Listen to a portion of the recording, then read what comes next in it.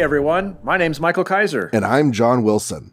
And welcome to another episode of Make Ours Marvel. This is episode 104 of the podcast that people are calling the longest podcast about Silver Age Marvel ever, created by guys named Michael and John. Who's calling it that? That's really fun. Right? That's a good subtitle for our show. Yes. We might actually be the longest podcast ever about Silver Age Marvel. You think? Could be. I know there have been other podcasts because I think we looked up the competition at one point. Yep.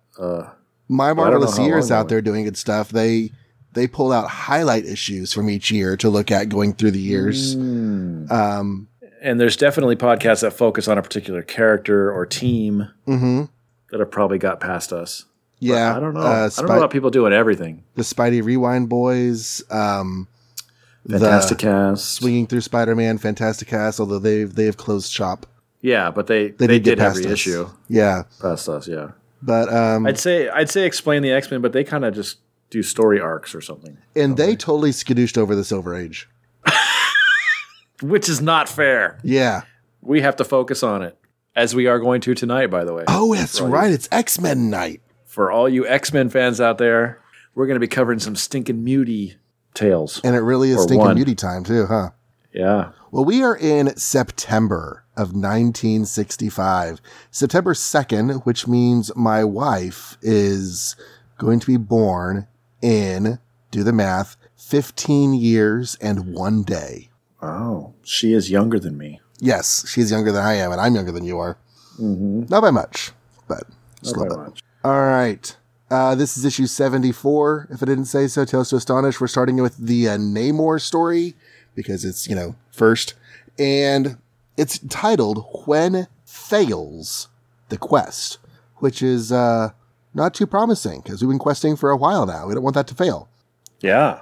While Warlord Krang desperately fights to save his throne, the throne he has, stolen from Namor, the true Prince of Atlantis abandons his quest for Neptune's trident and streaks toward the helpless Lady Dorma, who is a captive of the dreaded Faceless Ones.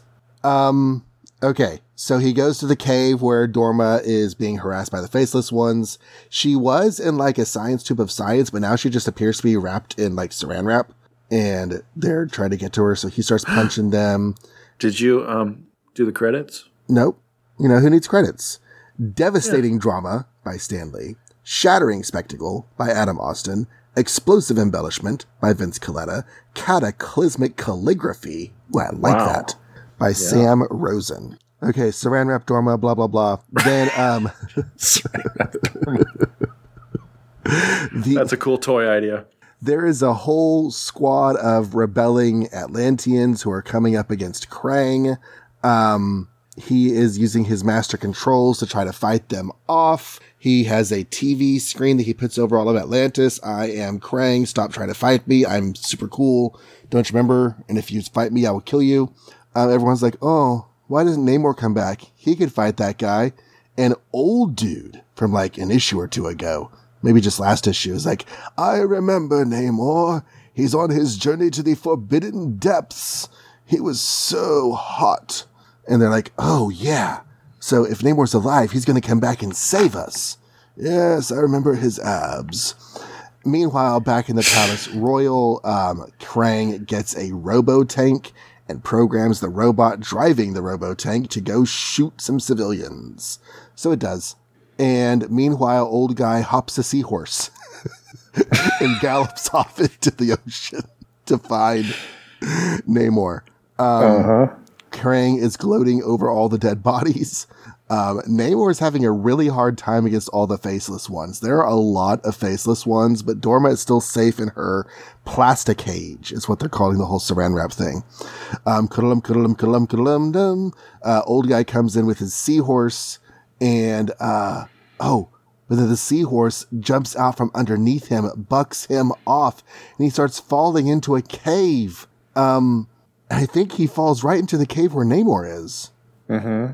No, it doesn't. I think he's supposed to be. I don't think it happens. Yeah, it doesn't show him actually fall in where Namor is, but Namor finally beats the Faceless Ones enough to get to Dorma. But Dorma has also been beaten down, so Namor picks her up like Supergirl on the cover of that one issue of Crisis on Infinite Earths. And he's like, I'm gonna kill the rest of the world if they've hurt my Dorma. Next issue, the end of the quest, Imperious Rex. Wow. This was... interesting. This is the issue where William Hartnell, couldn't make it, so all of his scenes were filmed in advance because they weren't really part of the story. Because Namor is just fighting Faceless Ones the entire time. Yeah, and the big crux of the story is not really him at all. Mm-hmm. He's just a bookend, kind of. He's fighting before, and he's fighting at the end. And he's not doing his quest anymore. So it's Yeah, he abandoned his quest, which I kind of wonder if the quest was really just friends we made along the way. I feel like the quest was something where they go, wow, this is getting repetitive really fast, and I can't think of any more weird stuff. Those glowing diamonds were already pretty low. I kind of feel like on the ideas list, abandoning it to go rescue the woman he loves should get rewarded by Neptune. Neptune's like, yes. Oh, you get the trident because you found the real reason for the quest. You know what? If that doesn't happen, I'm going to be disappointed now, because that's a great idea. Mm-hmm. And it is, on the one hand, the logic in me is like, no, he really needs to care more about everybody, not just Dorma who betrayed him. But on the other hand, it is very romantic, and that's very Namor because he's a passionate dude. So I like that he went back to rescue. But maybe that's how the quest failed, though, because he actually went to go save Dorma, and he lost her at the end. I kind of feel like the quest is a moot point, because the quest. Okay, so here's what I'm thinking about the entire time I'm reading this and the last issue. Namor went off to get arrested in Daredevil. And while that happened, Krang took over somehow. And you would think that would mean the people cooperated with that. Because how else do you take over, right? Or at least a bunch of people. Or at least enough military cooperated that the rest of the people had to toe the line, right? Right. I don't know how big Asgard is. Is it as big as planet Earth? Is it 10 people? I don't know. But now they're all rebelling against him, and he's holed up in this little chamber of his, just him, and yet still somehow he's the ruler? Can't they just ignore him and go about their lives now? Except he has a robot car, so that sucks. Well, I think... is he king still anyway? And can't Namor just come back and beat him up, and everybody be like, hooray, now you're king, who cares about the trident? Well, if you're a king in your castle, and your castle is surrounded by unhappy populace... what are you going to do? Right. I mean, that's French Revolution, right? They just decided, You know what? You're not the king and queen anymore. You're dead now. Uh-huh.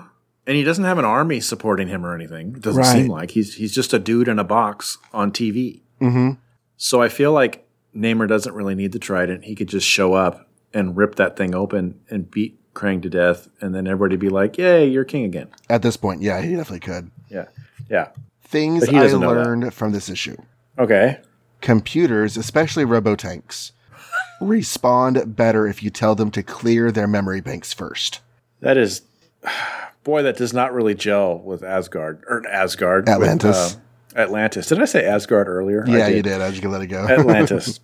It's kind of the same idea. Atlantis, Asgard. Whatever. Crazy places we've never been. One's above, one's below. I don't know about the whole robot powering a robot tank thing. That didn't scream Atlantean design somehow. Yeah. It was weird. And it's a ground tank, so it's like rolling along the seafloor. That's a good point. I didn't even think about that. Yeah. It doesn't even have propellers to float around like a submarine or something. Nope. That is weird. Yep. Also, seahorses are telepathic. Yes, and giant. Although it is funny, I also laughed, but at the same time I was like, all right, that at least kind of works. We have horses on land. What would you use under the sea? Seahorses. Sure, I guess. Well, the seahorse is using thought impulses from all the other fish to find out where Namor was last seen, so he can go there. Mm-hmm. I guess Atlantean and fishy things are all telepathic, which we are learning from this Tales to Astonish title. And the other thing I learned from this issue is what I said earlier. It takes a really long time to fight Faceless Ones. Yeah, I guess they're not challenged to fight other than their numbers, because they just never stop coming. They don't stop coming, and they don't stop coming, and they don't stop coming, and they don't stop coming, and they don't stop coming, and they don't stop coming. Yeah. But even their design, the Faceless Ones. Oh no, the Faceless Ones. And then you finally see the Faceless Ones, and they're not all that exciting. And they actually do have faces, so there's that. Do they? I don't know. I feel like I saw facial features on them. Maybe not. There's just green blobs with pointy ears that you're look right. like little frog guys. We amazingly don't see their faces. Yeah, you're right. Okay. Even though there's no real similarity or connection, I feel like we can't just let this go by. The fact that there's a Doctor Who story called The Faceless Ones. Oh, is there? Yeah, it's a second Doctor story. So it's actually in the future of this issue because second Doctor starts next year. But yeah, there is a story called The Faceless Ones. It takes place in an airport and it actually leads into the evil of the Daleks. Okay, I haven't got that far. I'm still stuck on the second Doctor, but I guess I haven't got that far. I don't remember an airport. Yeah, it was cool. Actually, this is probably more exciting than it has been because like the whole new quest every story was getting old real fast. Mm-hmm. This was more exciting. Stories moving forward. Speaking of kind of exciting, but not really. The wisdom of the Watcher. So much happened last issue. This is a tough one to explain because it was bonkers. That is what they mean, right? The evil leader has sent old Greenskin to the home planet of the Watcher. By not the moon, by the way, his home planet. By means of thought, pattern, and projection. Or as Goku calls it, instant matter transmission. Mm-hmm. That actually sounds better. Yeah. Purpose? To bring back the Watcher's greatest scientific treasure. But another creature from another world has the same objective at the same time. And so the Incredible Hulk finds himself battling the most powerful fighter in the known galaxy. I know we're supposed to do a summary right now, and we can get to that. But like just commenting more on the last story that we both voted unanimously was the worst story of the month. Mm-hmm. Like they don't establish how the leader knows this red dude wants the same thing, and we never get established why the leader even knows what the glowy ball thing is and how it's the most precious thing in this arsenal of things that nobody understands. Did the leader know this creature was going to be here? How did he know that? Well, actually, the Hulk says that right up front. This is why the leader sent me. He knew only my strength would have a chance against his scaly skin powerhouse. Ugh. Anyway. Well, that requires some pretty specific timing, doesn't it? It's already annoying me, and we just started. Dreamed up by Stan Lee, designed by Jack Kirby, drawn by Bob Powell, delineated by Mickey DeMeo. DeMeo the delineator? Wow. Doodled by S. Rosen. Okay. So Hulk and Red Guy fight, and they bicker, and they bicker, they fight, and they fight, bicker, and they fight all they want, and then turn the page, turn lots of pages, and then the Watcher's like, okay, fight's over. You can take anything you want from my room, and Hulk is like, ooh, yellow ball. And leader says, I can see through your eyes. Yes, that's it, take the yellow ball. And Hulk's like, Hulk, take yellow ball. And Watcher says, my ultimate machine, the most powerful, most dangerous device of all. So Hulk takes it, and leader's like, mine! So he looks at it. It is has all the knowledge of the known universe recorded. This is the internet in my hands. Mm-hmm. I'm going to put my head inside the internet. Up the butt of the internet. So he does, and he dies. Yep. And that's the end. Leader's that was my favorite dead. part. It's all over. All right, so this was better than last time. Because it ended just because, one, it ended it. Two, I do kind of like the fight, especially how Hulk wins. That was pretty cool. I don't like that we just don't know who this red guy is, and we never will. Mm-hmm. Most powerful creature in the universe. Most powerful creature in the universe, somehow amphibious, even though he looks volcanic. Mm-hmm. So it's a weird design. Once again, the Watcher interferes like 5 times by not interfering. He interferes. Mm-hmm. You know, I can't interfere, so I'm going to teleport them somewhere else to fight. Right. And then I'm going to teleport them back, and then I'm going to teleport them home. But I do like that. Oh, go ahead. Well, the Watcher like thinks that to himself over and over again. So it's like, is it a reminder I can't interfere, or is he like telling himself, no, you can't interfere, you can't do it, don't do it, Watcher, don't. But maybe as an alien, their definition of interfere is different than ours. Or he's rationalizing, because I really feel like he's just like rationalizes why he can interfere. He's totally rationalizing.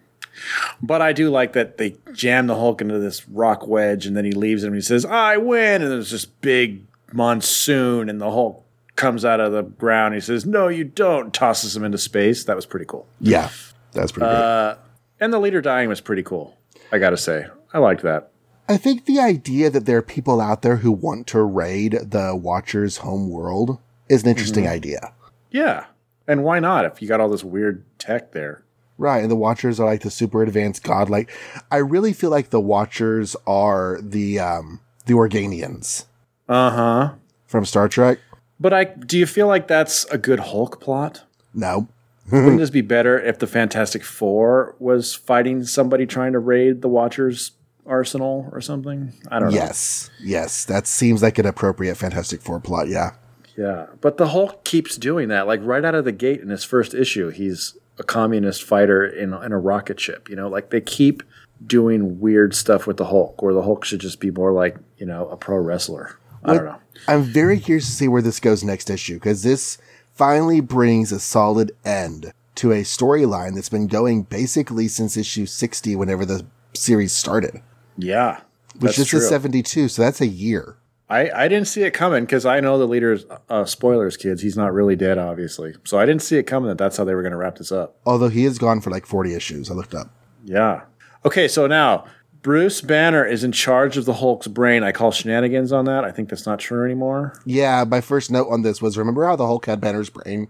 I was thinking that, and then I'm like, did they just decide to not do that? But then on page 3, he does talk about it, or think about it to himself. Even though I have the brain of Bruce Banner, once again, I find myself thinking like the Hulk. Well, if you're thinking like the Hulk, are you Bruce Banner? But then again, if you're thinking like you're Bruce Banner thinking like the Hulk, are you Bruce Banner or are you the Hulk? I couldn't wrap my brain around that. I feel like this has happened every time he becomes, Bruce Banner as the Hulk. He deteriorates.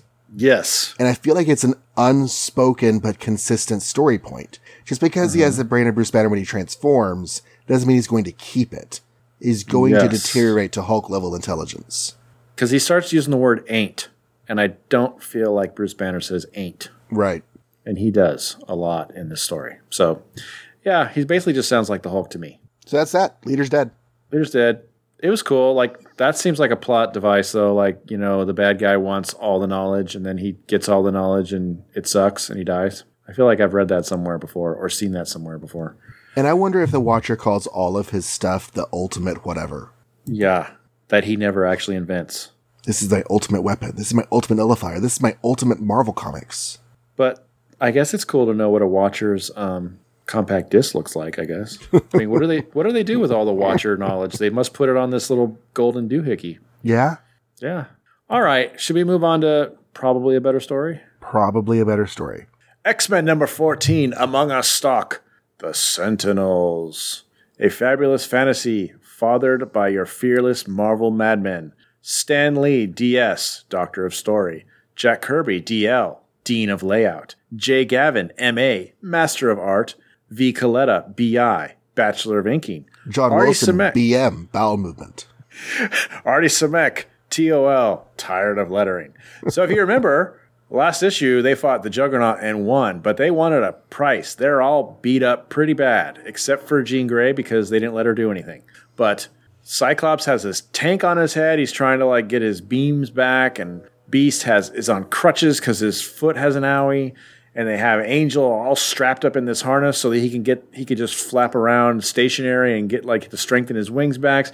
And they have Iceman in an ice bath, getting him colder. Anyway, after all that, everybody gets better. And then Thor, and then Professor X says, "I think you guys deserve a vacation." And they all say, "Yay!" It's actually kind of cute how they're all smiling and stuff. Anyway, we cut to this dude named Trask. Dun, dun, dun. And he's an anthropologist, because that's going to make sense later. And he thinks we're so busy worrying about the Cold War, the Hot War, the atomic bomb. Nobody's paying attention to mutants. Do you understand how dangerous they are? And everybody's like, really? Are they? Oh, I didn't know that. So then the Daily Globe prints Mutant Menace, 200 million times. So that's not going to be good for them. Anyway, we cut to the team prepping to go home. Vacation apparently meant going home, not going to Disneyland. So Warren is having Bobby tie his straps down. We learn that Warren has never revealed to his parents that he is a mutant because he developed his wings in college and was able to hide them. Bobby suggests that maybe you shouldn't have to hide. And Warren's like, yeah, you're just a kid. You don't understand.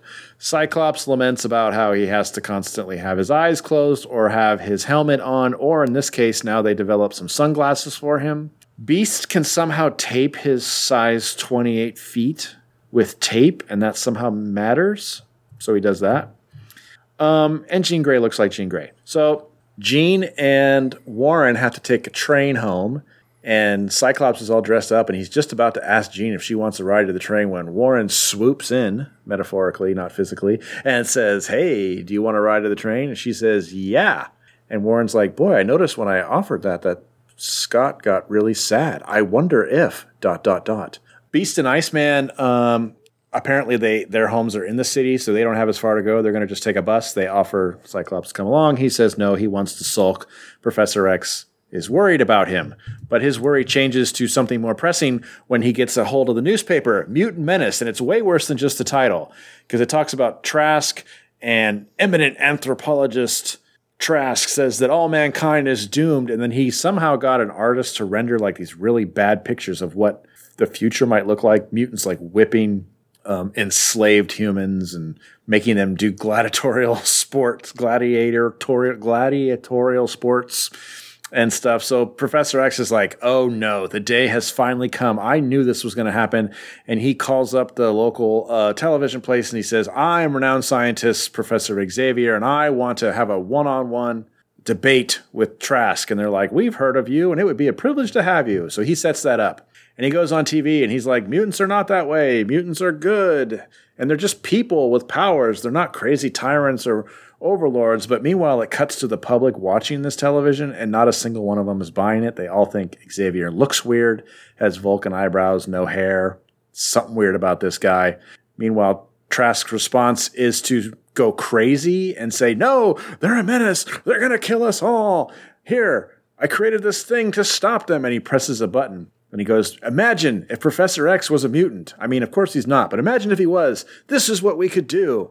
And suddenly out of nowhere, behind a curtain, a big, giant purple robot comes out and grabs up Professor X.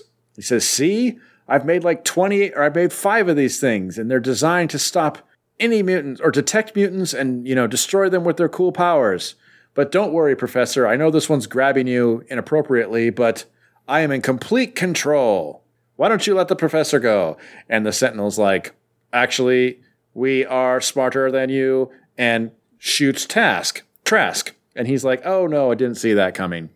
So now there's a trouble, because now they've like taken over the newsroom and all this stuff. And they're talking about how like in order for us Sentinels to protect humans, we must rule them, because AI has never done that before. So we cut to the Iceman and Beast in their normal forms as Bobby and Hank, and they're at a beatnik coffee house thing and listening to bad poetry, and Bobby's pretending to hit on a girl. And then Professor X reaches out with his mind and says, come to me, my X-Men. So they all dress up. They all make their way over there. Warren is at dinner at his home, and he hears it and says, oh, sorry, parents, I have to go, and I can't explain why. And they're like, well, you're an adult, and we trust you. So he goes. Let's see what happens. Oh, Professor X, in order to stop everybody from panicking, he uses that global telepathic shutdown thing he does, and they all go to sleepy sleep. Just as Iceman and Beast come in, they start fighting the one Sentinel, because the rest have flown off with Trask, because they need to keep Trask alive, because he's the only one who can build more of them, and they want more Cybermen. So the one left behind to watch and guard those humans is attacked by Beast and Iceman. They don't do such a great job, though. Meanwhile, Cyclops is in a taxi trying to make it back. And he's telling the guy to go faster and faster, and the guy's driving recklessly, and his glasses fall off, and the beam shoots out the front of the window. And the taxi guy pulls over, and he's like, you're one of those mutants that Trask guy was talking about. Hey, everybody, he's a mutant. Get him! And the mob's like, rabble! And they all go running after him. And he's like, wow, it sucks to be a mutant. He rounds the corner and turns into Cyclops. And he joins into the fight with Beast and Iceman. And they're not doing so well, because the robot is faster than them and stronger than them, and nothing they're doing is really hurting him. And of course, he's a robot, so even Professor X can't knock him out telepathically. But then at some point, the robot clutches his chest and shouts, Rosebud, and falls over unexpectedly. And they're like, what the heck? Meanwhile, we cut to Angel, who's still trying to make his way, but he encounters like the 7 or whatever that flew off of Trask. So he figures something's wrong there. I don't know what they are, but they look weird. So he goes to investigate. The Sentinels are like, hey, we detect mutant activity, and they start shooting at him. But someone pulls him from the sky and pins him to the top of a train, and the Sentinels can't find where he went, so they just move on. That someone turns out to be Jean Grey, who is now calling herself Marvel Girl, and she's putting on her outfit, and she saw through the window that Angel was in trouble, so she telepathically pulled him away from the fight. And now she's telepathically flying up to the top of the train car for the first time, flying. The two of them are hooked up, and they go reconnoiter with the rest of the group, and the rest of the group is like trying to figure out what fell this one Sentinel, and Professor X is like, no, Michael was wrong. It didn't say Rosebud, it said Master Mold. And, what's Master Mold? We don't know. Let's go find out. Wait.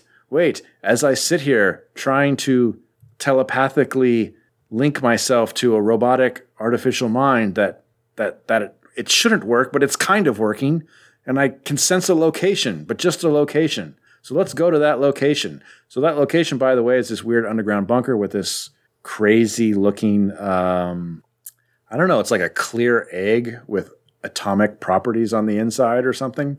And Trask is like, you guys shouldn't be here. But before they can really get into what it is, the Sentinels sense that someone's approaching on the radar.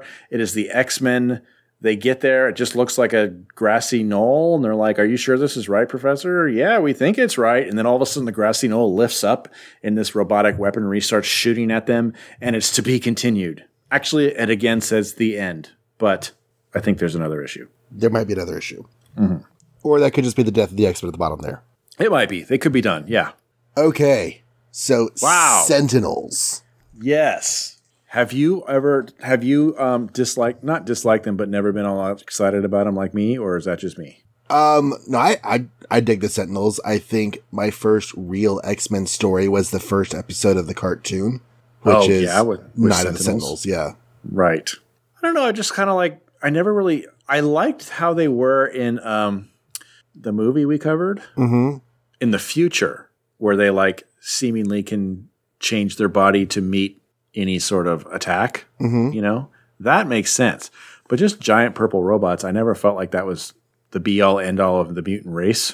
Yeah, doing new stuff with them and making them interesting is sort of an ongoing effort by the writers. Because it does feel like a really simple plot idea. Like these 5 giant robots come out and say, we will destroy all mutant kind. And like the X-Men could just say, Magneto, you got this? Because, you could just turn them into tinfoil. I think one of the things that happens that makes them interesting is linking them to the Days of Future Past timeline. Yeah, that's probably where they're the most interesting, yeah. Yeah, because then all of this stuff feels like it's leading to that. Yeah. But I have to say that other than Magneto, I don't think there's another thread that is so like iconically linked with the X-Men. That's probably true. And ironically, I think the Magneto could just destroy them in 3 seconds. So, yeah, he could. Unless they're made of some sort of metal that he can't control for some reason. But so Jack Kirby is only doing layouts at this point in the comic, and he is leaving soon. I forget exactly when, but I know the Sentinels saga is like his last big heyday.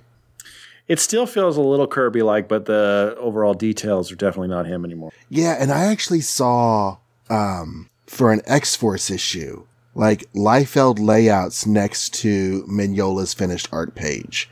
Ooh, that'd be weird. Yeah. But just seeing like how rough layouts are, like when you say someone's doing layouts and you see the other person's art name, you're like, wow, this really looks a lot like this other person, not so much like the layout person. It's because the layouts could just be like sketches. They're not actually drawn over like inking is done on top of pencils. I always thought like the layout is like the decision making, in terms of story pacing. Right. But you're not doing any of the detail work that a penciler would do. But like a lot of it's not easy deciding, how many panels is this, especially the way Stan Lee wrote, which he just wrote in paragraphs. He didn't do panel per panel scripting. So you have to, on page 1, you have to accomplish showing these 5 people. He probably just explained what the 5 people were doing and what kind of contraption. And now it's totally up to you how you lay that out. And that's like a big part of comic book drawing. So I could see that being split up if you're trying to save some time. Yeah. That whole thought process of actually breaking down the story into pages and panels is definitely a creative process. So I'm not trying to discount it. I'm just like, I didn't realize that as far as actual artwork, how rough and little it's done. You know, inking is done on top of the pencils. In my head, I've always saw pencils as being on top of the layouts. And it's more like the layouts is this like page roughly sketched next to you that you're using as a guide. It's just like stick figures, basically. Yeah. Cover announcement. Cover announcement? Okay. This book is now monthly. Oh, yes. I forgot about that. That's what that caption said at the end. And Daredevil is also going monthly. So starting out next month, we're going to have 10 issues each month instead of 9. Our rotation's going to change. Mm-hmm. But I'm happy with that because I feel like it takes forever for us to get to X-Men and Daredevil books. So it's cool. Yeah. And honestly, it's that way for 2 years. It's going to be another one of those. If we get there, we might get another comic. But these 10 issues every month is going to be our 10 issues every month until late 1967. Yeah. But the stories will get good. The stories. They already are good. But yeah. You know, upcoming events I know are going to be pretty amazing. Sometimes. Yeah, we're definitely getting, well, I feel like we're like in the mid Silver Age for Marvel. Mm-hmm. You know, we did the finding our feet, breaking our bones, you know, really early Silver Age primitive stuff. And now we're sort of in this like midpoint where things are definitely fleshed out. They're definitely finding their footing or they have found their footing, but we're not quite to like, I mean, when Ditko leaves and Romita comes on and, you know, when Captain America really gets into the swing of his series and, you know, Galactus and After Galactus, I mean, there's a lot more going on in the future. But that's all for the future. So I think I've checked in a couple times with us, like how we rank these team books because we've got 3. Mm-hmm. And I think last time I said that I was enjoying X-Men the most, partly just because I've never read these early X-Men. Mm-hmm. And I think maybe I ranked Fantastic Four my least favorite at the time because it was just kind of a bad time for Fantastic Four. And now I kind of feel like, wow, Fantastic Four is way up there. And Avengers is pretty good. And X-Men is my least favorite. X-Men, though I still enjoy it. But it's not always easy to enjoy. I mean, when Kirby leaves, it's going to have some really rough patches. Oof. But yeah, the Fantastic Four has definitely hit a high creatively. Yeah. And the Avengers is decent. I think it's better than it was. I think now that we've abandoned the Founders, like it's getting better. Mm-hmm. The Founder stuff, as much as they flash back to it, like I didn't find that all that impressive. It was okay. I like the good X-Men issues more than I like the good Avengers issues. Yeah. But I think the X-Men's going to have some lower lows than the Avengers tends to have. They both, yes. I mean, okay, not to spoil the future. Roy Thomas is a fantastic creator. Mm-hmm. But his first work at Marvel is difficult. So we'll just have to see how that goes when we get there. But it's, you know, and he starts out on Avengers and X-Men. Also, not to spoil the future, the X-Men will be the most popular thing Marvel's ever done, and it all becomes X-Men all the time. So, right. You know, they'll get there eventually. If we get there. If we get there. That's a long time. That is a solid 10 years of comics away. Right. But we are now getting to the mutants being mutants because we've got the Menace. Yes. They've hinted at the Menace here and there. We had a Beast moment where he was, you know, attacked by some Menace. Toad was attacked by some Menace, but this is Menace. These people are no longer happy with mutants. And, you know, we get a contrast at the beginning because the Beast has a bit of a bigoted moment, which is kind of unusual for him. He's lost his powers. He's frustrated, but Xavier calls him out for it. Mm-hmm. And that sets up a tone of we're different, but we work, you know, we try to live, you know, peaceably with all people. Mm-hmm. And then later it's the humans are not that. Yeah. We don't think of humans as inferior. Let's not forget that. Mm-hmm. Although, if you want to make that a story or a character beat, like I said, Beast is the only one who's been attacked by humans. So maybe he's feeling a little bitter. Oh, that's true. That's true. He might be, actually, that could be resonating with him right then. Yeah. So this whole anti-mutant sentiment does not come out of a vacuum. We have seen the stirrings, but it just gets really full swing, and I think it becomes the standard expectation going forward. Yeah, I would imagine it did. I just assumed it did at this point, which is cool because that's what we want, right? Mm-hmm. So I like this. I mean, unless you have something before page 4, I like this little bit with like, well, actually, it's kind of interesting. Like they're setting up this idea that mutants are going to be hated, and you know, we get that first dialogue of "Be careful, we don't consider humans inferior," and then later we have Bobby and Angel, and Bobby's like, nobody would care if they found out about you. And Angel's like, yeah, nobody asked you. Just keep taping. Like, I don't believe you. Of course they'd care. So we kind of have like these characters that are sort of maybe on the fence as to whether they should come out or not come out. Yeah, and or some have different attitudes about it than others. When I was reading this the first time through, not the first time through because I've read this like 20 times, but when I was reading this particular scene, I was like, well, why didn't Warren tell his parents? Like, I know. Yeah. I don't know if I should say this because you don't know a lot of stuff that happens, but it's kind of ways down the road. Warren does go public after his parents die. Well, that made me think of page 10, where he's like, Mom, Dad, I can't explain, but I must leave at once. I just remembered something vitally important. And his dad's like, it's all right, son. You're old enough to know what you're doing if we can be at all of help. Now, that's a very healthy parental response. Mm-hmm.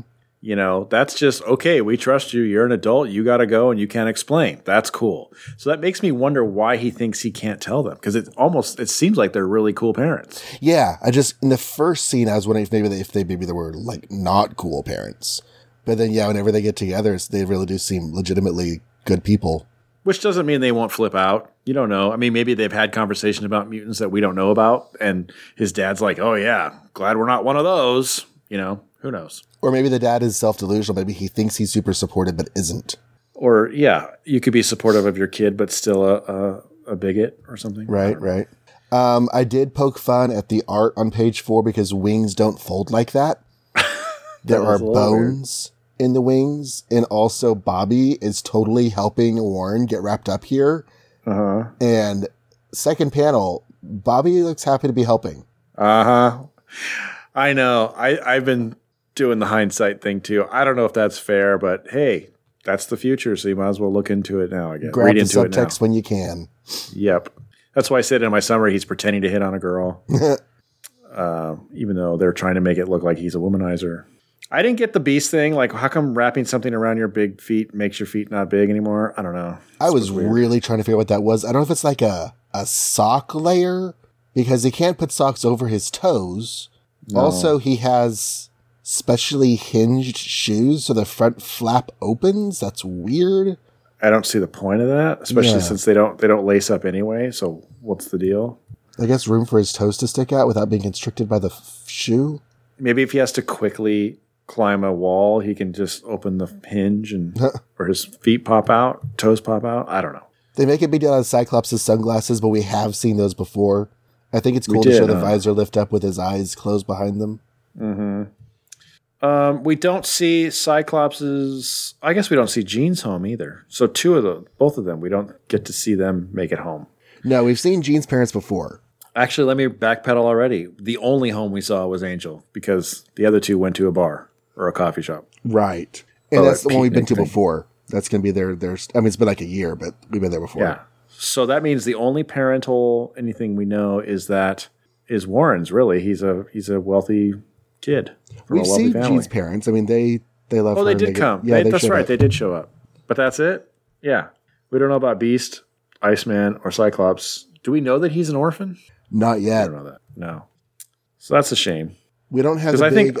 I think I remember reading this and thinking a little bit like I wish we had got more of them all going home for a little while, you know? Mm-hmm. But they just quickly abandoned that for Sentinel fighting.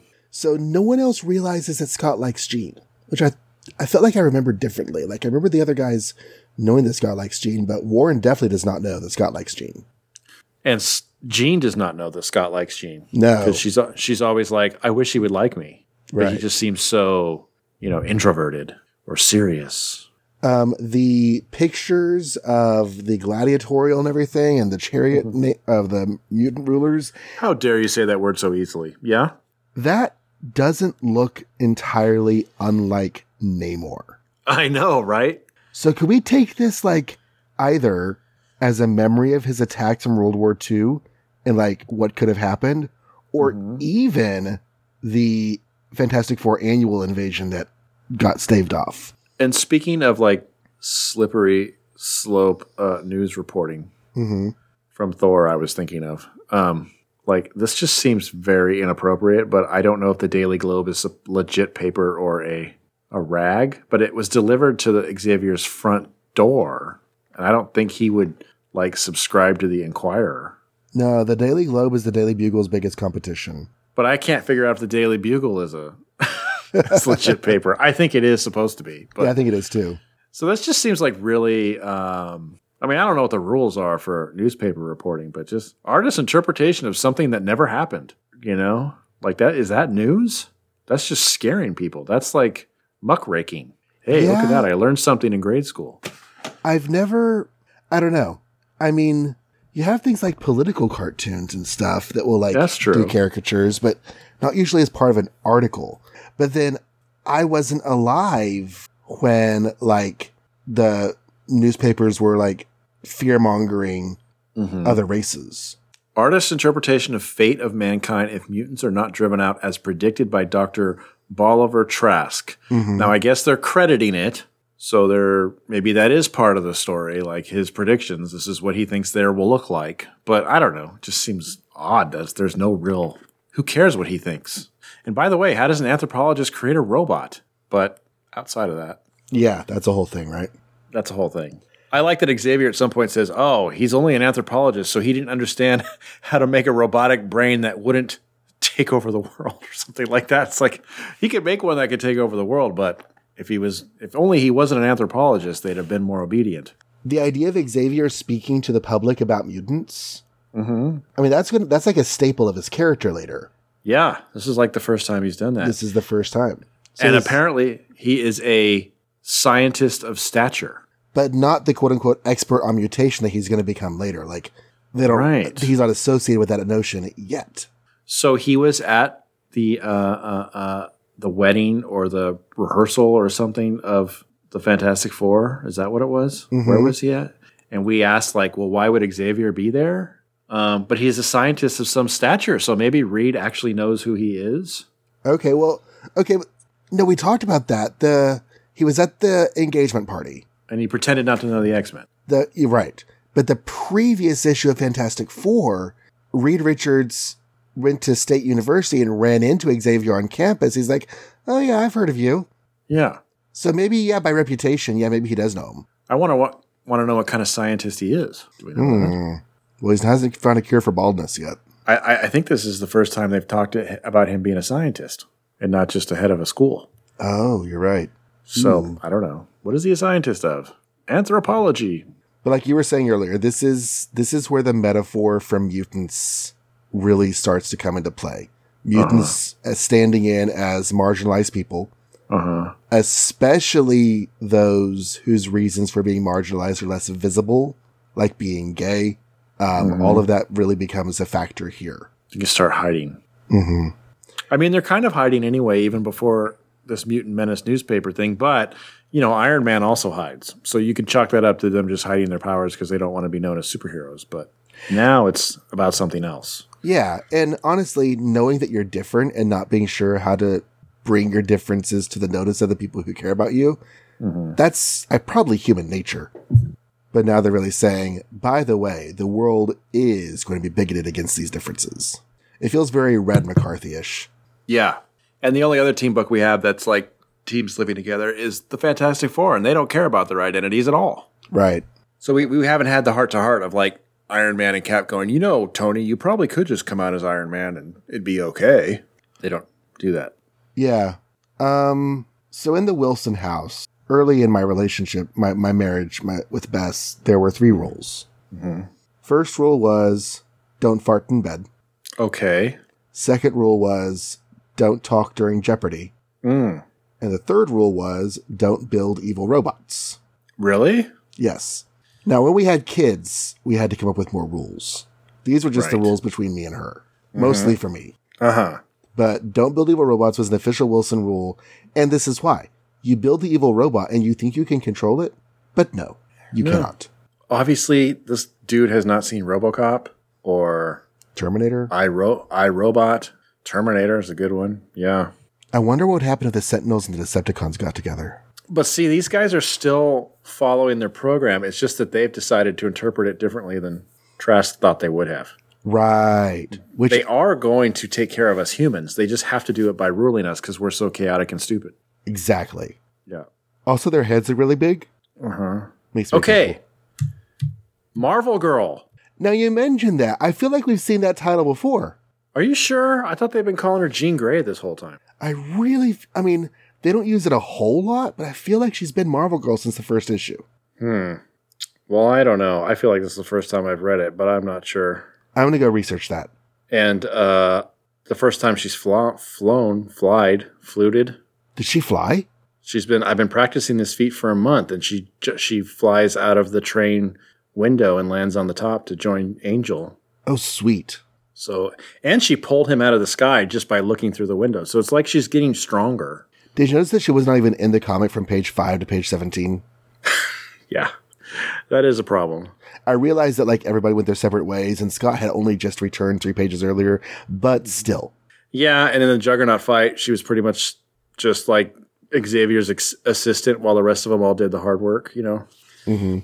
So that's a little weird. I hope that maybe next issue she can kick some butt, but she got his wheelchair out of the trunk, so that's good. Before we get to the end of the comic, I do have one thing to say about page 10. Mm-hmm. Page 10, first panel, Beast and Iceman are getting into their blues and yellows, and Hank says, I somehow feel unfaithful to the superhero code when I change in an alley this way. A phone booth seems to be the accepted place. I thought of you when I read that.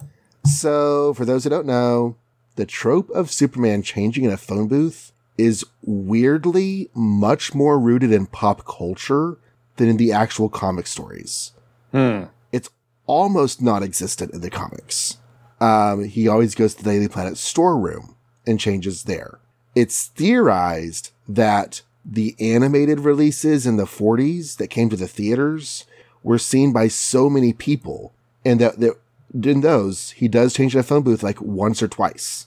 And so that visual just like stuck in the American consciousness. I feel like that happens a lot with DC characters. Yeah, like there's the idea of the character much more than the actual character. Like you were saying the other day, like he doesn't say Great Row forever. I'm in 1977. He has said Great Row in exactly one comic book. Yeah. And you would think that would have been a total 50s thing or something. Yeah, at least a total 70s thing. But the 70s are almost over and it's not a thing. At least in my reading. Yeah. But also I think it's funny that he thinks that changing into a superhero in a back alley is not the accepted method when really it totally is now. At Marvel, that's what everyone does, right? Yeah, everyone does. That's such a Spider-Man move. Daredevil, Thor smashes his hammer in back alleys. I didn't even know what an alley was till I started reading comics, probably. We don't have alleys here. It's an alley. Okay, so they hear the phrase master mold. Uh-huh. And Hank is like, I don't know what that is. Yeah. So I feel like master mold is a phrase. So I did a web search on it. And yes, a lot of the hits, if you search master mold, are going to be X-Men related. But there are definitely some that aren't. Okay. And the term does have wider use, especially in the area of plastics and such. Now, Sure. maybe 1965 is too young in the plastics industry for, even a well-read brain like Hank McCoy to have some come across it. But I just feel like he should have some clue. If Stan Lee is writing the story and knows what a master mold is, Hank McCoy should know what master mold is. Well, if it's a robot, he could probably be like, oh, this robot has a number 6 on it. I wonder if there's a master. Right. I mean, they really broke the mold when they made this one, right? That doesn't really help them solve the case, per se, but at least they could theorize a little bit. Yeah, instead of just having no idea. Use the actual phrase in its common English vernacular. What does this mean?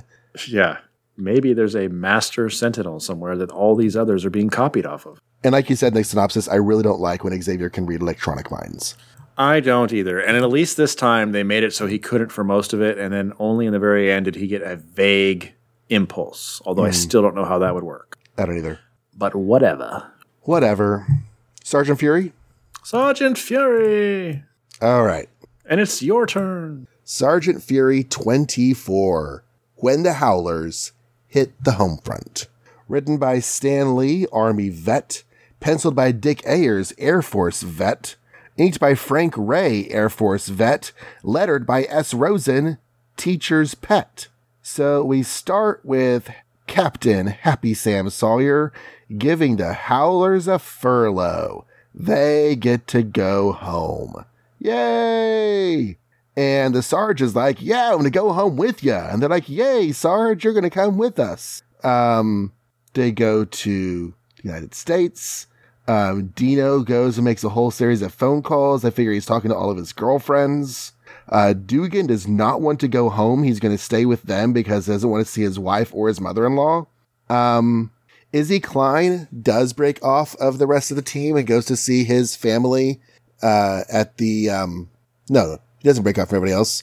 Everyone goes with Izzy to see Izzy's family, the Cohens.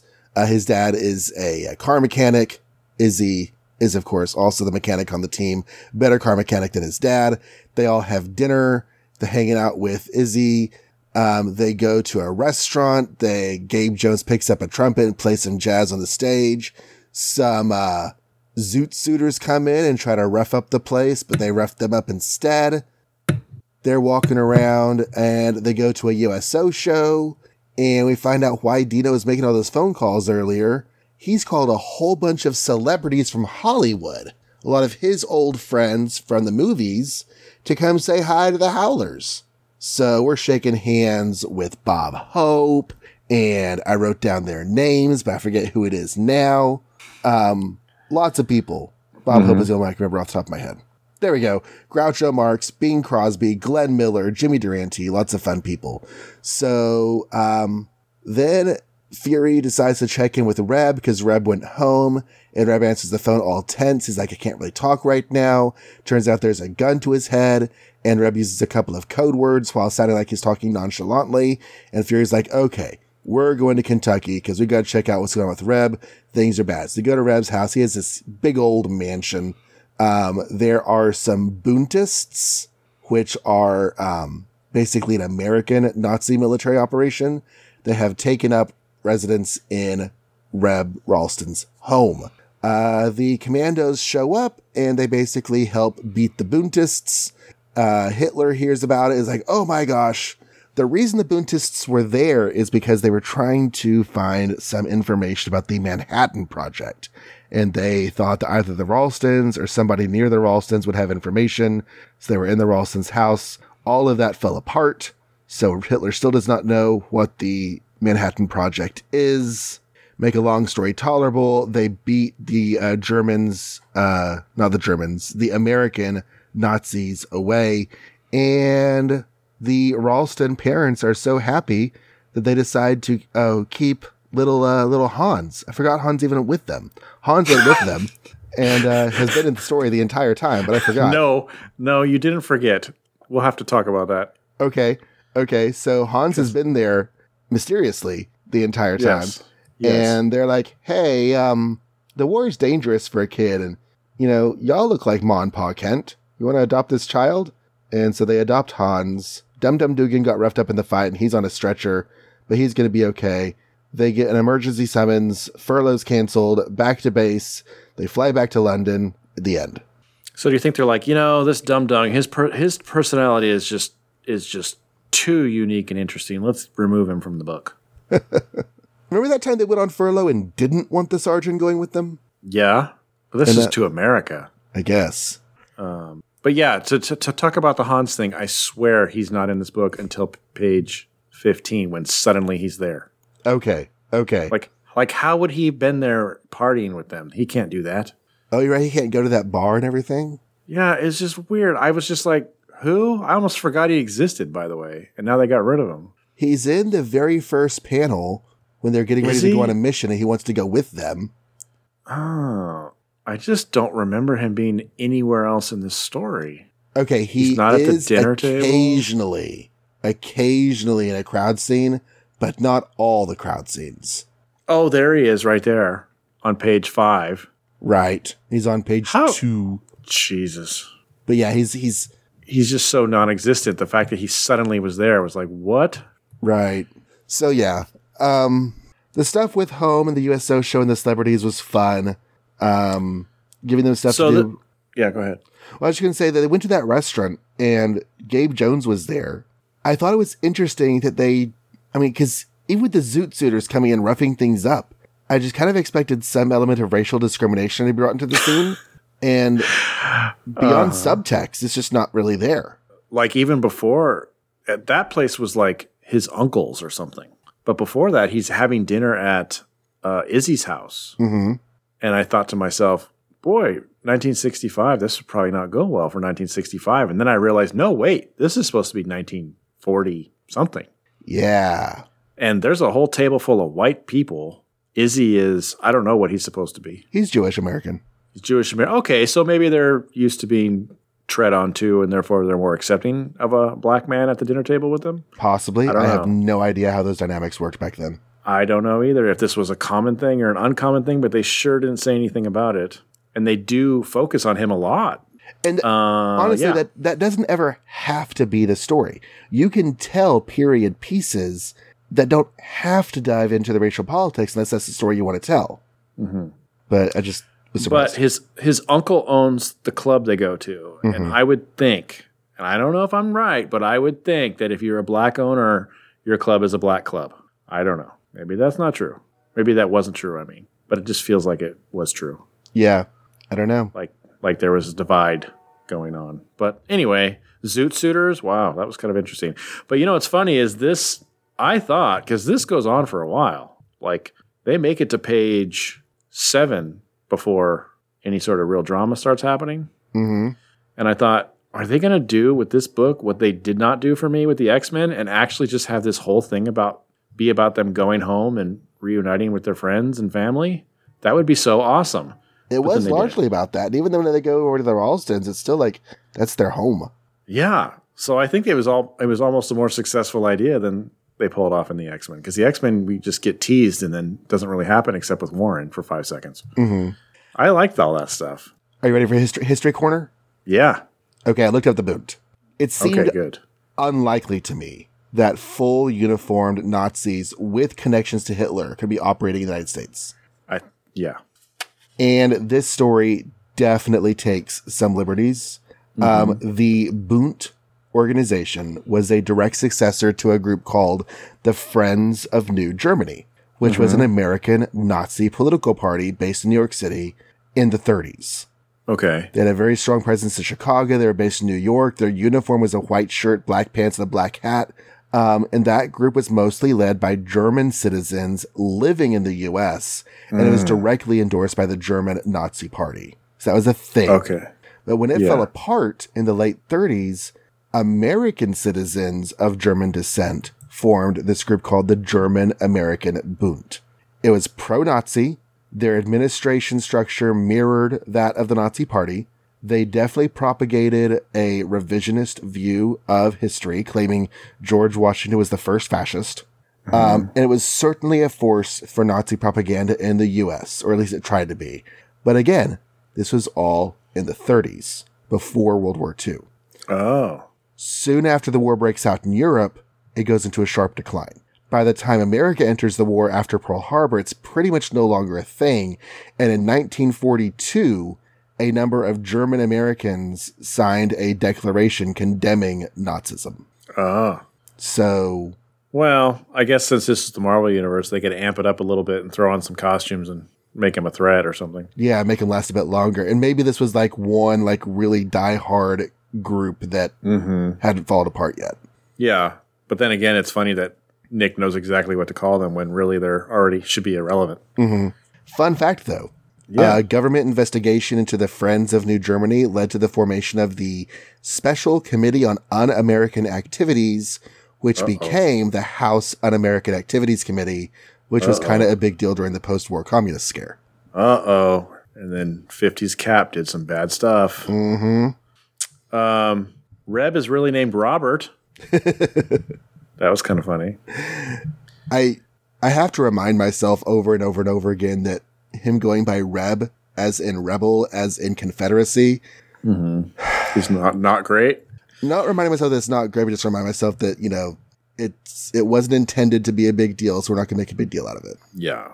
Well, a lot of this sexism probably wasn't intended to be a big deal either, but we do because we want to try and be better. Yeah. So he gets along with Gabe, so... Yeah, he's never said anything weird like, I wish the South had won or something. Right. Civil War wasn't even about slavery, it was about states' rights. No. Yeah.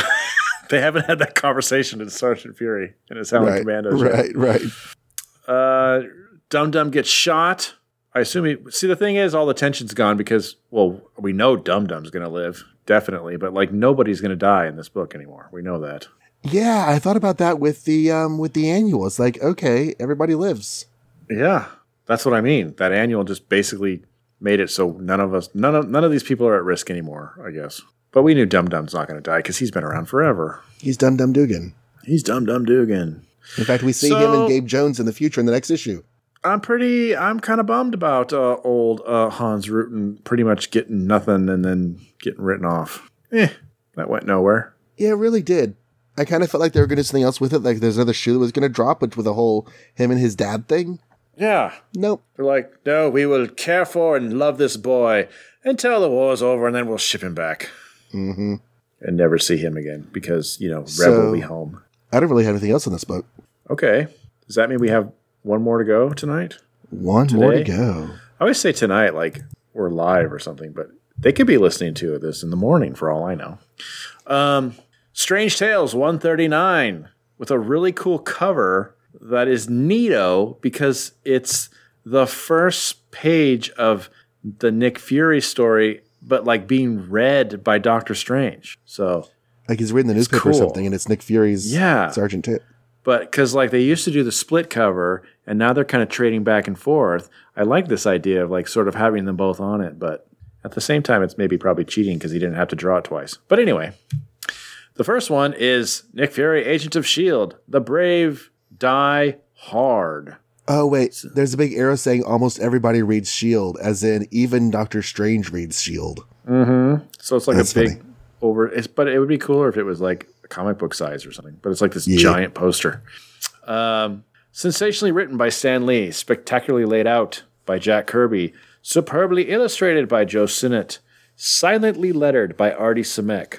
While a deadly Betatron bomb orbits over Earth, threatening our civilization as we know it, Nick Fury is a prisoner of the most dangerous army of evil ever known, the Secret Order of Hydra. Then it says we won't explain what's going on, because what's going on is really weird. Last we saw, he was just captured, but now he's floating in space, and ice is forming over his body because humans can't float in space, and behind him is this weird organic electronic robot dog frog thing, and he's thinking to himself, they want to know about the Brainosaur, but I'll tell them nothing. And then a dragon flies up and shoots flame at the robot dog frog thing, and suddenly Nick is surrounded by fire. And just as we wonder what is going on, it turns out they have him strapped in a doohickey and they're torturing his mind. So it's all just computer-fed information. He's not really in space. He's fine. He's just being tortured. But he's not giving up information about the Brainosaur. So the guys who are running that go back to the head Hydra and they say, he's not giving up. And head Hydra's like, well, he's a pretty tough guy, but, let's keep trying. So we cut to S.H.I.E.L.D. and Tony Stark talking about the Brainosaur, which is what's going to go up there and, deal with the Betatron bomb if they can get it up there. He's got a scale model to show everybody. They're all kind of wondering if Nick Fury is dead. Should they replace? Should we get a new agent of S.H.I.E.L.D. or, head of S.H.I.E.L.D.? And Tony Stark's like, well, let's see if his buddies can fix it first. So we cut to his buddies, Gabe and Dum Dum, going off to try and rescue their friend. Anyway, back in prison, Nick Fury is in this round yellow lemon looking thing with a window, and they feed him via this tray that kind of spins around like a bank thing. And inside what they're feeding him, and this is important, I know it seems like it's not important, but they're feeding him these high-tech meals that are in a package. And when you open the package, it makes this big spark. And then somehow that magically turns into the food that's written on it, like steak or fruit or coffee.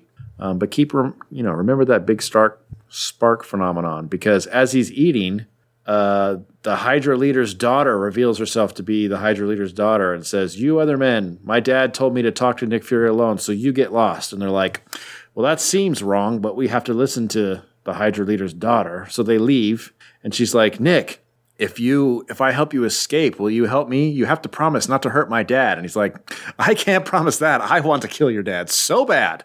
So I'll just escape myself. Why don't you stand over there in the corner, pretty lady, and I'm going to take my shirt off because they took all my other spy gadgets, but they didn't realize my shirt is also a cool spy gadget.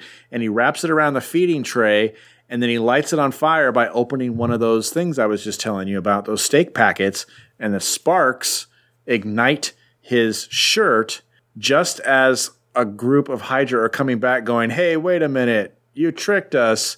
His prison blows up and kills them all, and he escapes, and she's like, okay, well, you got out by yourself. I guess I'll still help you. He's like, cool, grab this machine gun. Let's go to work. Meanwhile, Gabe and Dum Dum are going over the captured Hydra RAM from our previous issue that they got. They took all the weapons off of it, but they also combed through the computer, and they figured out where it came from because I guess all the navigation is in there. So they grab a bunch of S.H.I.E.L.D. agents. They all dress up in silly outfits, and they fly off to go back to wherever this RAM thing came from. Meanwhile, at a high-level board meeting where there's a bunch of generic white men, one of which is probably the Hydra leader we're supposed to, try and guess and care about, they hear a big boom, and the whole place shakes, and they all go running, except for the mysterious Hydra leader, who goes downstairs and says, dude, I'm trying to conduct a meeting here, and you guys are making a lot of noises. What's going on? Nick Fury has escaped. Well, why didn't you send the Tiger Division? Which is like, their Hydra division for killing people. She's like, because your daughter's helping, and we didn't think you'd want us to kill your daughter. He's like, oh, yeah, you're right. I don't want that. So send the atomic robot. So they do, and the robot, disarms Nick Fury and the girl. But then Nick is like a stud, and he just jumps in there and plays with the rods or something. And the Hydra leader watches this and goes, man, that Nick Fury is unstoppable. I guess I'm going to have to send the Tiger unit in after all. Forget my daughter. She's annoying me anyway. But as that happens, Dum Dum and Gabe and the S.H.I.E.L.D. agents and the Hydra Ram show up, and they start attacking. So the book ends to be continued with the Tiger unit being deployed and the agents of S.H.I.E.L.D. showing up and Nick Fury and the girl trying to mount a escape. And all hell's going to break loose next issue, I guess. Yeah. Yeah. Stuff with Hydra is escalating. With Hydra is interesting. This beginning was bonkers, huh? In a cool way, I guess. Torturing him and... I actually went back to make sure I didn't forget how it ended, because it was like, what is going on? I did the same thing. Mm-hmm. They tricked me. Dang it. They even said, by the way, this doesn't make any sense, we'll explain later, and I didn't trust them. I think all the little Hydra's devotion to Supreme Hydra is super adorable. Just think, within seconds we'll be in the presence of him who will one day rule all of Earth. They seem kind of dumb, don't they? Yeah. That's not it's like, okay, thing. Every time I'm reading Hydra, I think of Cobra. Uh-huh. Wow, yes. Which started out as a multi-level marketing scam. Mm. And then this whole little town grew up around it, and that town became Cobra. Is that how that worked? Mm-hmm. Well, I do wonder how Hydra worked if this guy is just a board member and his wife dies when he's 40 and he somehow creates this global terrorist organization real fast. Just real quick. In response. And he has a panther that he walks around with on a leash. I bet you the panther's the real power. Everyone is scared of the panther. Yeah. It'd be cool if that's how they solve this in the end, is the panther just decides, okay, I'm done, and kills him or something. That'd be funny. I kind of love that of all the Howlers, Dugan and Jones are the ones who have lasted. Uh-huh. They just look like they'd make a great team. I am still waiting Dugan for is, of course, the Walrus. But yeah. Say what? I'm still waiting for a trumpet appearance, but I do like that it's Gabe. That's cool. Yeah. Yeah, Gabe's pretty great. Don't tell me he stopped playing. I hope he still plays. I hope he does too. But it's if you think about the other guys, okay, Dino Manelli, Red Ralston. I mean, Pinkerton would be kind of cool to show up, but we're going to get Jasper Sitwell pretty soon, who, I don't know, for some reason has a similar energy for me. Yeah. And who else? Izzy Cohen. None of those guys feel like S.H.I.E.L.D. It's actually pretty cool Stan's part to not pick two white guys, I guess. Yeah. Yeah. Yeah.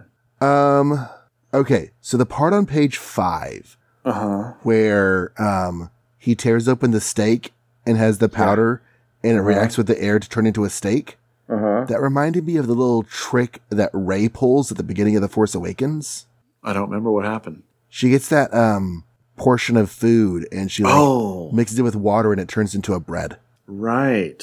This was a really weird thing. And at first, as I was reading it, I was like, is that a thing they were really trying to come up with? That can't be. And then I immediately realized, oh, this is probably a plot device for him to escape later. And it was. It was. It's really, I don't know, the science. It's like, it sparkles and turns to sirloin steak. Huh?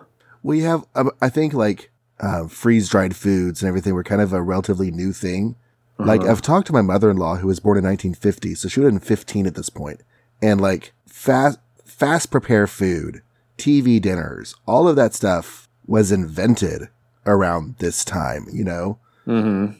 In the 1950s, people made food from scratch all the time. That's all you did.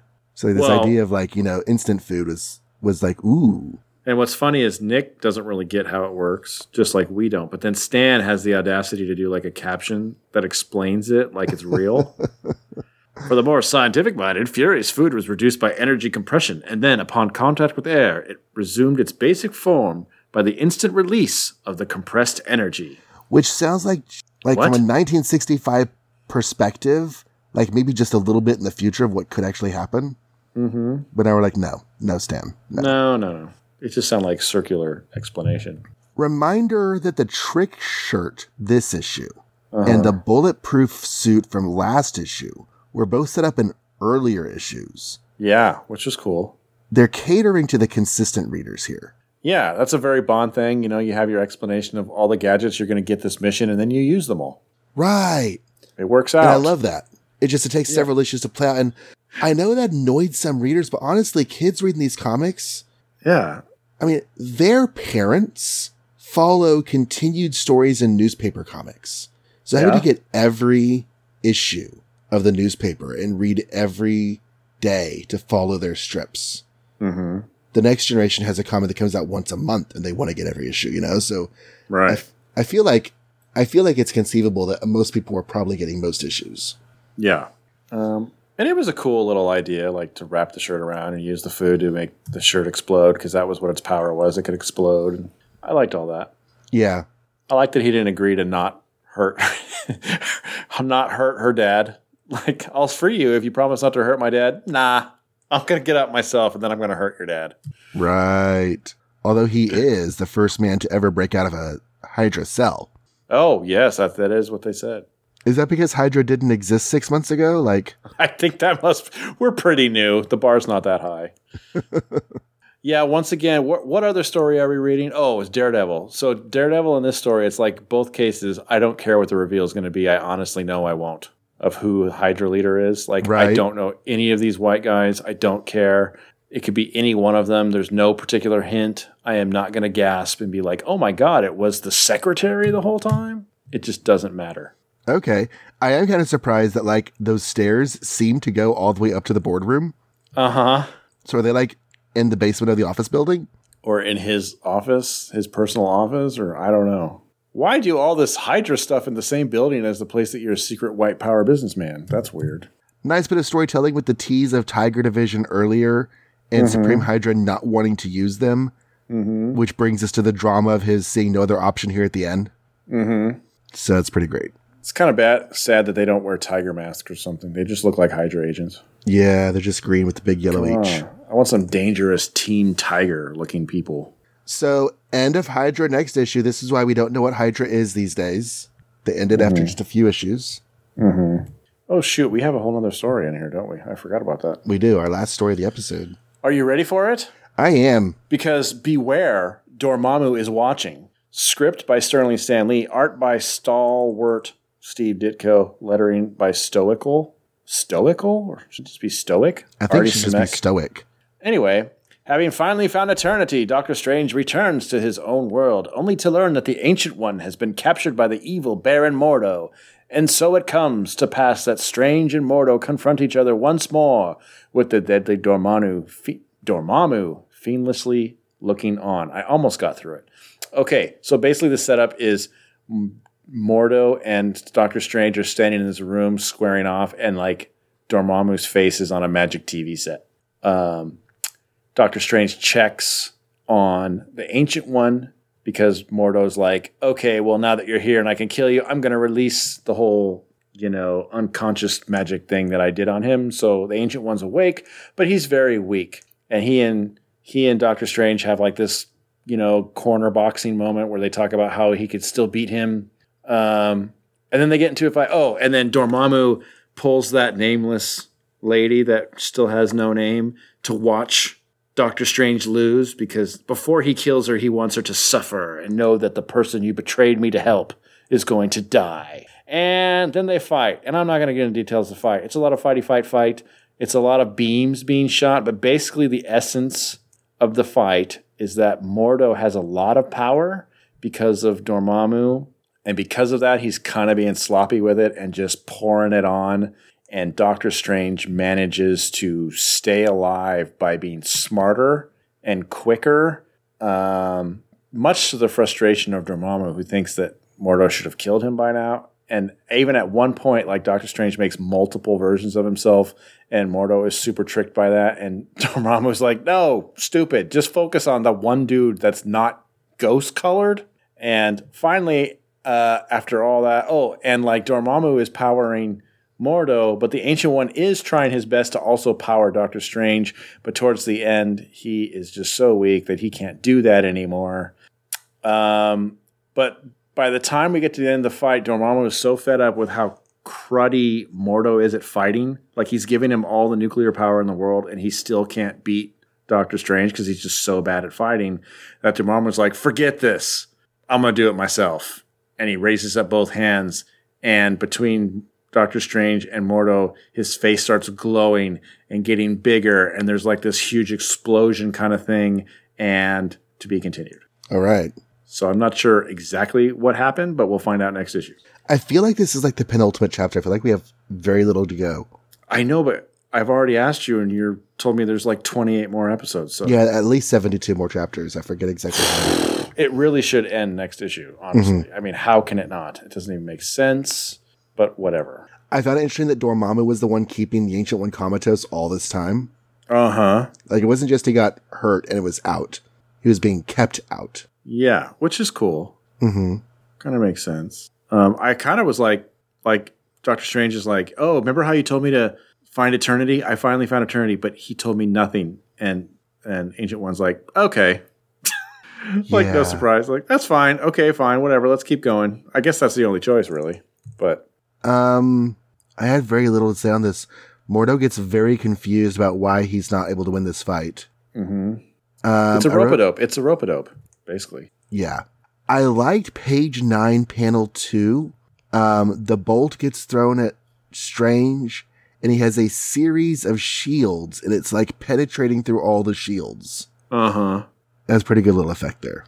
Yeah, I summarized this fight quickly because it really is just like beam after beam after beam. But like, I did like the overall idea that what's happening is that Mordo is just like unleashing all this energy, but he's not doing it in an intelligent way. And Doctor Strange continues to just basically evade the entire fight. We haven't had like really big major magical slugfests in this story. Mm-hmm. And I think this illustrates why that's not a very good go-to for Doctor Strange. Because it's just, arcs of color. Yeah, it's like if you didn't have the word balloons, you'd have no idea why either one of them was winning or losing. Mm-hmm. It's just like Dragon Ball Z, 2 fireballs hitting each other for an hour. Right. Or Harry and Voldemort pointing harder and harder at each other. Right. Yeah. When you get to the end, it's like, now look who's come to bargain. Yeah, but is he violating the terms of his condition? If so, that's really annoying because this whole time was him not trying to do that. This whole story was predicated on that right there. But I'm not sure if he is because I don't know if he actually went through that TV or if he's just shooting beams out from the TV. It does leave us wondering what's going to happen. Yeah. Which is what they're supposed to do. But I like that, like kind of like Tony Stark beating a much stronger Titanium Man, that Doctor Strange outmagics Mordo with his intelligence. That's cool. But unless you have anything else. That's it. All right. Rappity rap. I don't know if I forgot to say with Sergeant Fury, but those last 2 comics were from September 9th. Okay. The first 2 from September 2nd. And we're going to finish off September next episode We have Tales of Suspense 72. Mike, it's Captain America's first present-day story. Yay, the sleeper. The sleeper shall wake. Such a Captain America thing. And Iron Man, Hurrah for the Conquering Hero. Then we have the Avengers 22, The Road Back. Having been defeated, they had to find their way back to being Avengers. The Fantastic Four 45. Among Us, Hyde, the Inhumans. Ew, so creepy. And Amazing Spider-Man 31. Yes, folks, it's that one. If This Be My Destiny. The beginning of the Master Planner saga. Hey, Stan, what kind of villain do you want the X-Men to fight this month? How about a giant robot? Okay. Hey, also, Stan, I wanted to ask you, what do you want Cap to start fighting this month? How about a giant robot? Iron Man fought a giant robot last month, and that went pretty well, so let's keep doing that. That said, the Sentinel and the Sleeper are kind of iconic Marvel things. Probably the Sentinel more so, but the Sleeper never goes away either. Well, where can they find us? They can find us at makeoursmarvel.com.